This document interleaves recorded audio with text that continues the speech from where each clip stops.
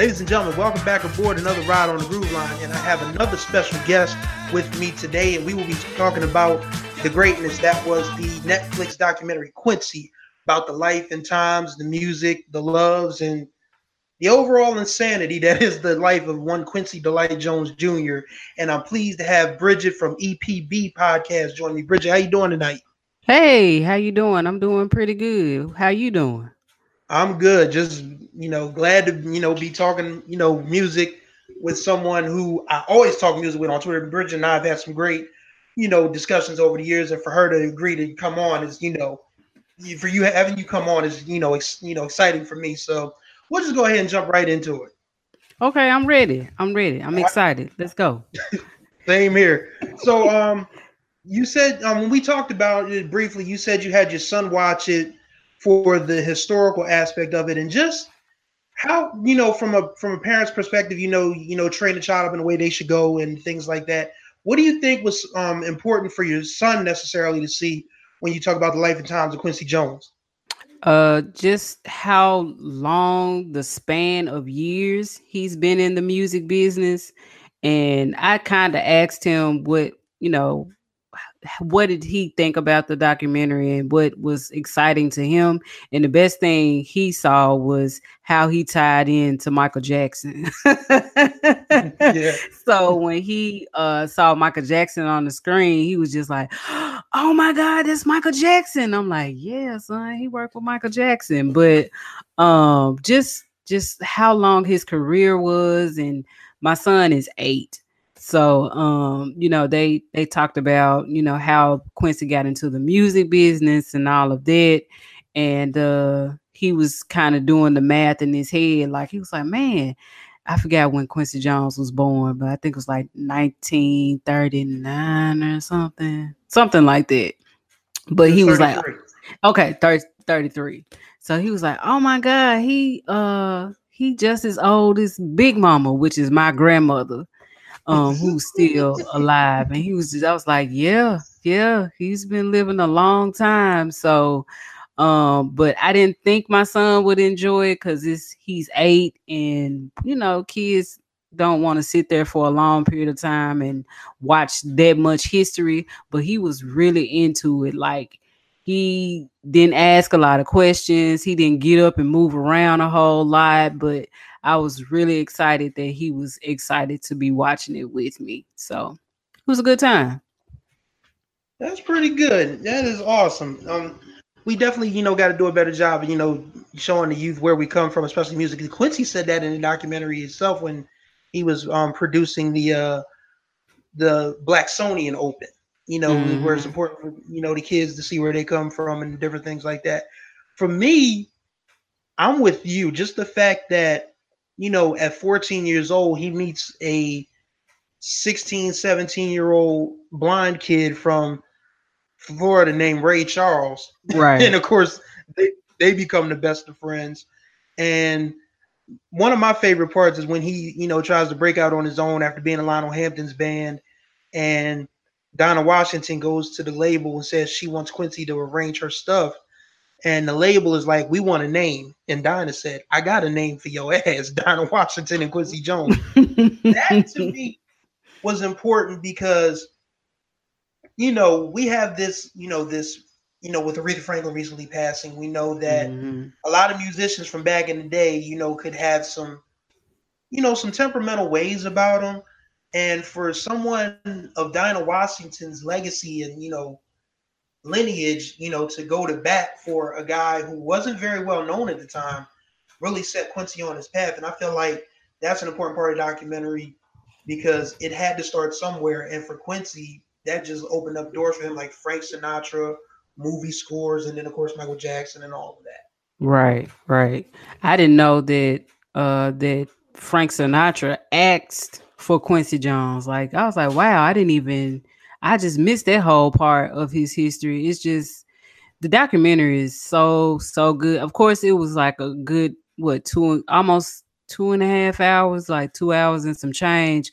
Of course, it could have been a season of Quincy, you know what I'm saying, on Netflix. Yep. So but I think they did an excellent job of like spanning his whole career and just getting into who all he worked with is just the list is extensive. It's really, really extensive, but I'm sure we're gonna get into it. Yeah, definitely. And another thing that I thought was important was that this showed that where our legends aren't getting any younger, because I mean there were at least 2 or 3 instances in those 2 hours where the man was in the hospital. I mean the first Right. one was a straight up diabetic coma, and I was like, Right. I think I remember this, but to actually See in it. that state, it was like, yo, we were really close to losing him. Mm-hmm. And that I don't think I recall that either, that he got so sick that he was in a diabetic coma. And I was like, I don't even remember that. But he was in the because as soon as the documentary comes on, he goes into the hospital. They talked about when he had his aneurysm, which was like I think in the late 70s, early 80s. And I was like, I was too young to remember that anyway. And then when he went into the hospital, when he was doing all that traveling, I forgot what he was promoting something. I can't recall what it was, but he went into the hospital then. And I was like, oh my God. Like, I was like, I'm so glad that they got it done. And he's still with us and he's still doing interviews, which is crazy. But and some of the stuff that he had said recently. But I mean, it's just, man, it's just, he has so much history with him, and I'm just so glad that he's able to talk about it. And he just it was a lot. It was my son also mentioned that he was just like, man, he was sick a lot. And I was like, yeah. And the part that gets me was the aneurysm, because normally that takes people out of here. Like, Right. even you saw it on the screen. He had a 1 in 100 chance to live, and Right. somehow this dude survived 2 of them. I'm like, Right. what in the Undertaker hell? Like, he just he just keeps sitting up like the Undertaker does, and it's like, golly. But I Exactly. mean, like you said, it's a blessing that he's still able to, talk, be coherent. Like, he gets around pretty good, but I think the wheelchair is just like, for him to kind of save his energy, Right. after all the, Right. the comas and everything like that. And the If other you thing could, that I'm sorry, go ahead. I was gonna say, if somebody pins you, if somebody, like, I don't want to say put a gun in your head, because I'm not trying to speak that into existence, but if somebody said, you have to give me a some definite, like a top 5 of Quincy Jones productions, what would you start off with? Like, what would be like the top 5 that you could probably think of off the top of your head? Ooh. Oh man. Okay. You said top 5, right? Out of 70 years, we got to do top 5. Okay, so The Color Purple comes to mind because that score is amazing. Um, of course, is it Back on the Block where he worked Yeah. with everybody? Like, I mean, that's just part of my childhood. That's number 2. Woo! Why you do this, CJ? We gotta have something. We gotta have something to, get people talking. Oh, wow. Okay, so I got 3 more. Hmm. I want to say something Michael Jackson, but I don't want to give. I think Rod Temperton did a lot of those things. Yeah. Um, I'm naming albums, right? I hadn't said songs. Whew. Yeah, whichever you feel comfortable with. It's cool with me, because, like you said, his catalog is just crazy. It's really crazy. I'm just gonna throw Michael Jackson out there. Do I want to say Off the Wall? Or do I want to say Thriller? uh, mm, I ain't gonna sway you either way, but I'm just gonna say Off the Wall is undefeated in my opinion. Yes, Off the Wall is undefeated.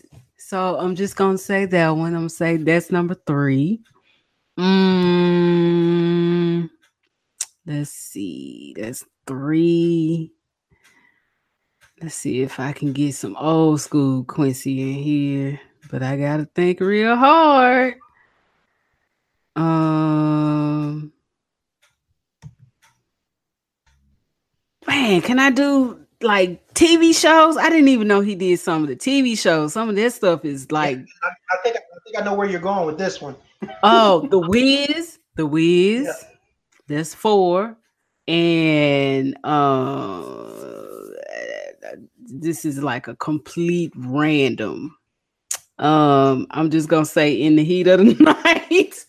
Bam, that's it. See, that just tell that you that's a perfect top five because you cover pretty much 35 years of music history. Because I mean, it's crazy, and and I ain't gonna leave you out to dry. I'm gonna try to give you 5 songs for me. Um, Okay. for me, the version of If I Ever Lose This Heaven with Minnie Riperton, Leon Ware, and Al Jarreau that's on the Body Heat album, that is absolutely one of my favorite Mm, late night summer songs ever.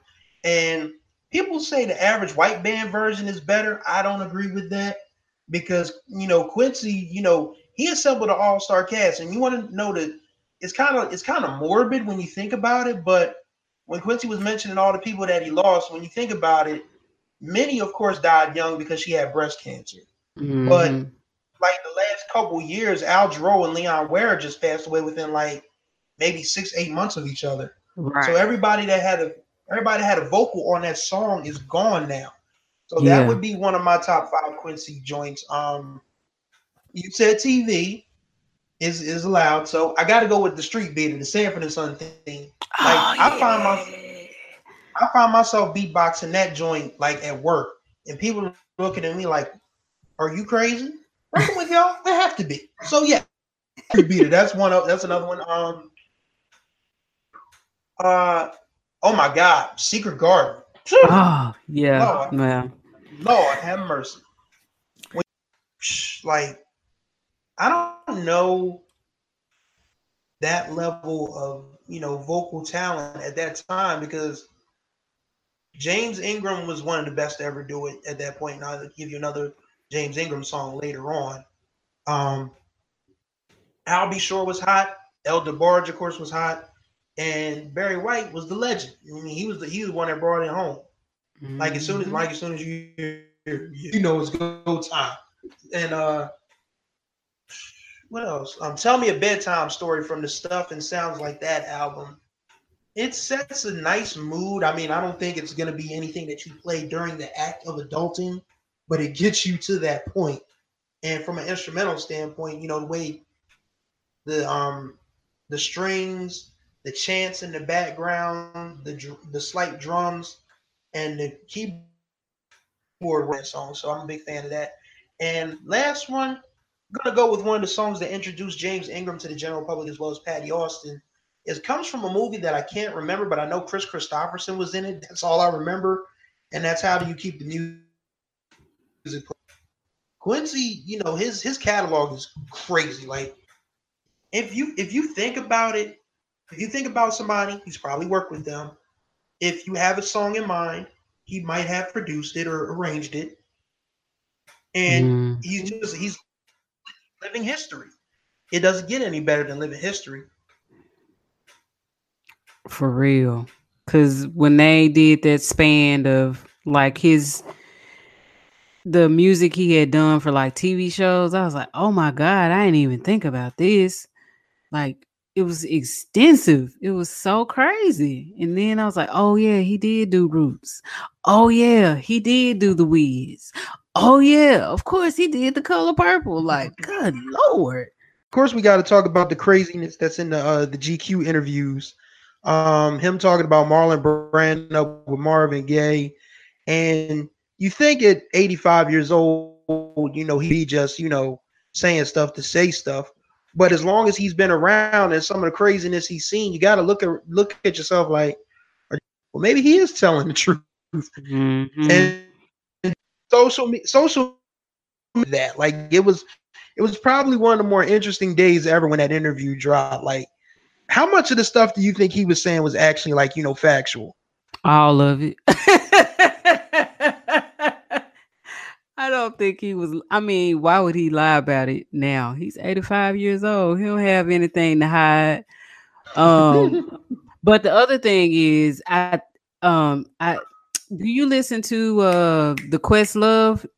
What's it? QLS, Questlove Supreme. QLS, I need to.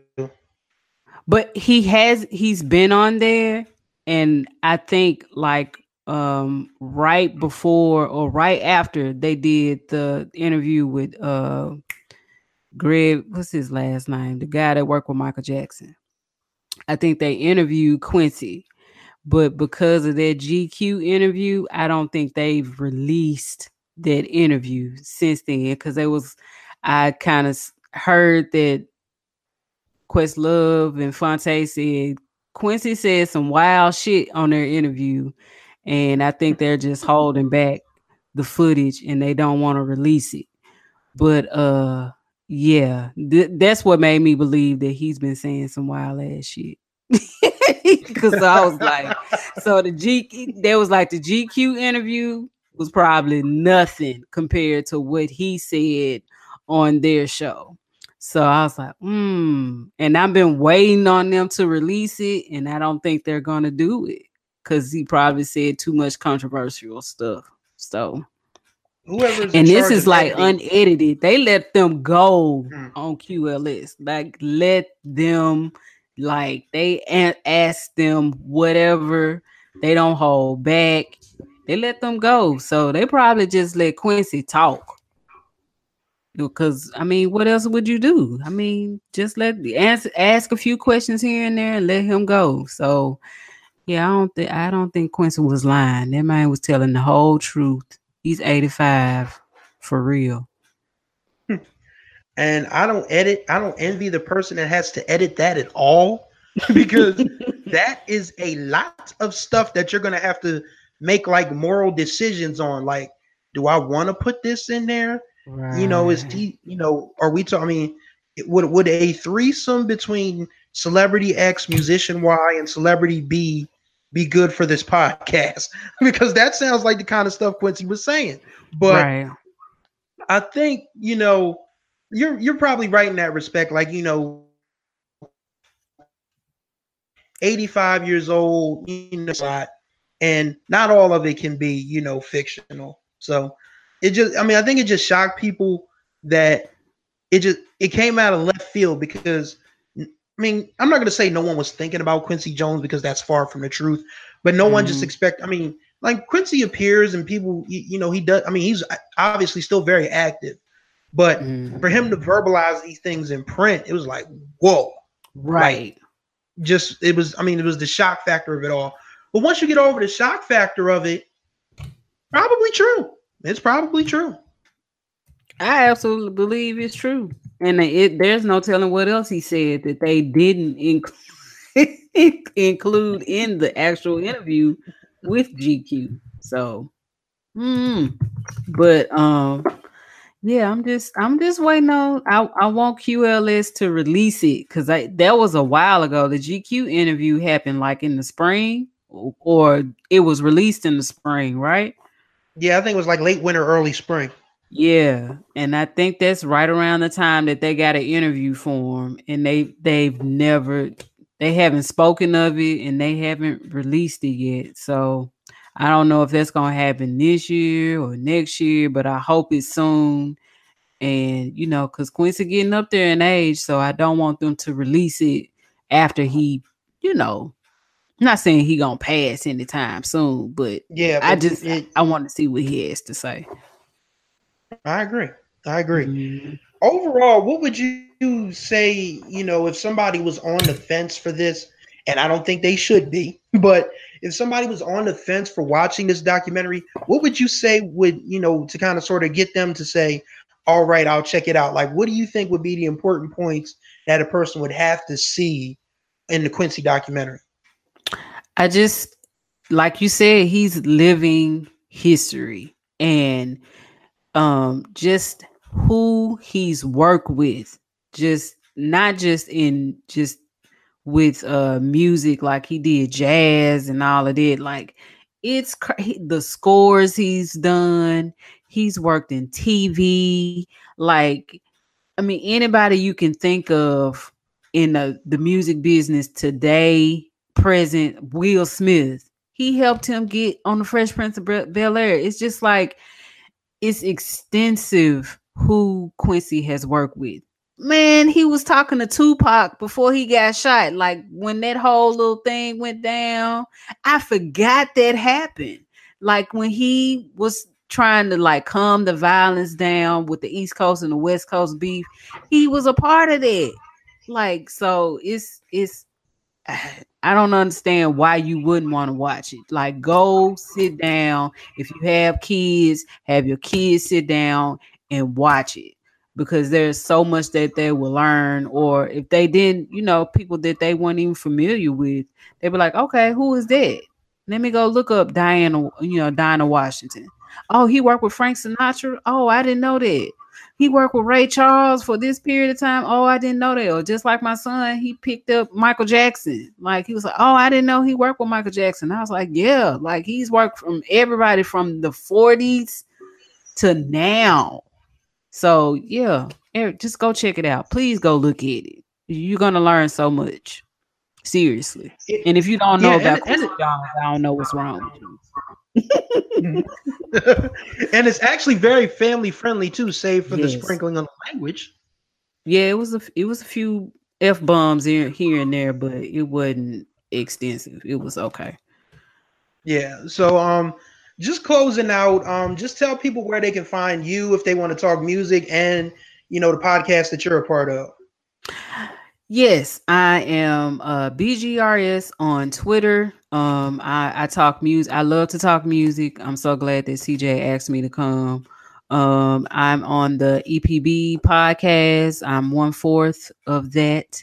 And we just now came back like a couple of months ago. We were on supreme hiatus because real life be happening. But yeah, I'm a part of it.